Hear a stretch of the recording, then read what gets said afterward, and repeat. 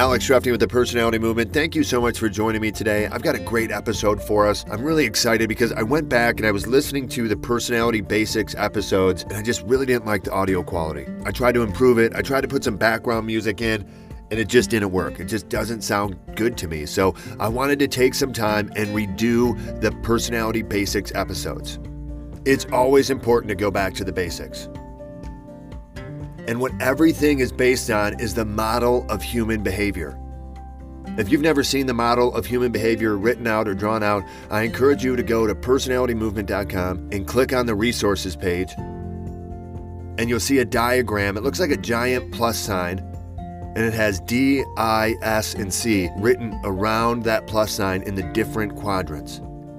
That's the model of human behavior. It simply organizes the four main personality types. Now, remember, I'm going to generalize and I'm going to over-exaggerate each personality type. And I'm going to talk about the four main personality quadrants, and I'm going to exaggerate the traits of those personality quadrants. I'm not trying to label anyone or put anyone in a box. Remember, everyone's personality is extremely complex. Everyone has a very unique blend of all four personality quadrants. We never want to label anyone. We never want to put anyone in a box or try to put them in a category. We simply want to use the over-exaggerated aspects of each personality quadrant to help identify what personality quadrants make up someone's unique personality blend.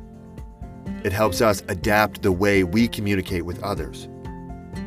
So just be conscious of that, and when you're trying to identify someone else's personality, do so with a humble attitude. I've been doing this for over 10 years, and I still get it wrong every day. I don't want to waste any of your time. I'm excited to jump in and redo the Personality Basics episode. So let's start with breaking down the model of human behavior. If you haven't gone to personalitymovement.com and clicked on the resources page, I'm going to try to construct this diagram, and you can try to draw it out right now if you have the ability to do so. If you have a white sheet of paper or a small sticky note, anything will really work. What you have to do first is draw a giant plus sign. And then we're going to talk about the different quadrants, and then we're going to talk about each one of those four different quadrants that you just made by drawing that plus sign. On the top half of that plus sign, you have your outgoing personality type. So you can go ahead and write outgoing across the top of that plus sign. And on the bottom half of that, you have your reserved personality type. So you can go ahead and write reserved on the bottom of that plus sign. Because on the bottom of that plus sign, those are your reserved personality types. Now, on the right-hand side of that plus sign, you have your people-oriented personality types. So go ahead and write people on the right-hand side of that plus sign that you drew. And on the left-hand side, you have your task-oriented personality type. So go ahead and write task on the left-hand side. Now you can see that on the top you have your outgoing, and on the bottom you have your reserved. On the right you have your people-oriented, and on the left you have your task-oriented. In the top left corner, you have an outgoing, task-oriented personality type. Our outgoing, task-oriented personality type is the D-type personality. They are dominant, they are direct, they're demanding, they're decisive, they're determined, they are a doer. They get things done.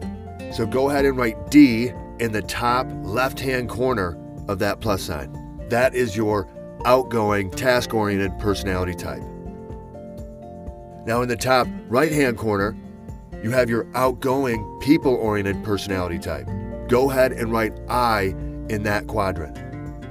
Because an I personality is your outgoing, people-oriented personality type. I's are inspiring, influencing, impressionable, interactive, impressive, and they're interested in people. I's are outgoing and people-oriented. Now, in the bottom right-hand corner, you have your reserved, people-oriented personality type. Go ahead and write S in that quadrant. Because your S personality is your reserved, people-oriented personality type. S's are supportive, they're stable, they're steady, they're sweet. They want to maintain the status quo, and they're a little bit shy. Your S personality type is your reserved, people-oriented personality. And in the bottom left-hand quadrant, You have your reserved, task-oriented personality type. Go ahead and write C in the bottom left-hand corner because your C-type personality is your reserved, task-oriented personality type. C personalities are cautious, calculating, competent, conscientious, contemplative, and careful. They love to be correct. I don't want to overwhelm you. Just remember, a personality type is either outgoing or reserved, or they're task or people oriented. It has to do with their pace and their priority. Are they outgoing or are they reserved? Is their priority completing a task or is their priority interacting with people? Outgoing or reserved, task or people. And remember, our personality types are D-type personality, which is an outgoing, task-oriented, and they're dominant, direct, demanding, decisive, determined, and they are just a doer. They love to get things done. And then we have our I-type personality. They're outgoing, they're people-oriented. They are inspiring, influencing, impressionable, interactive, impressive, and interested in people. And then we have our S-type personality. They're a reserved, people-oriented personality type, and they're supportive, stable, steady, sweet. They want to maintain the status quo, and yes, they're a little bit shy. And then we have our C-type personality, our reserved, task-oriented personality type. And they're cautious, calculating, competent, conscientious, contemplative, and careful. And they love being correct. Those are the 4 basic personality types that make up the model of human behavior. Now remember, everyone is a unique blend of all 4 different personality quadrants. It just depends of what percentage they are in each individual quadrant. It's extremely difficult to figure that out. That's why it's so important that you take your individual personality assessment. If you haven't taken it yet, go to personalitymovement.com, click on the giant yellow button, and take your individual personality assessment today. You will thank me. It is the most powerful self-discovery tool on the planet. You will absolutely love it. I'm telling you, I know if you listen to this show all the time, you've heard me mention it 1,000 times, and I'm going to continue to mention it every episode because it's so important that you understand your unique personality blend.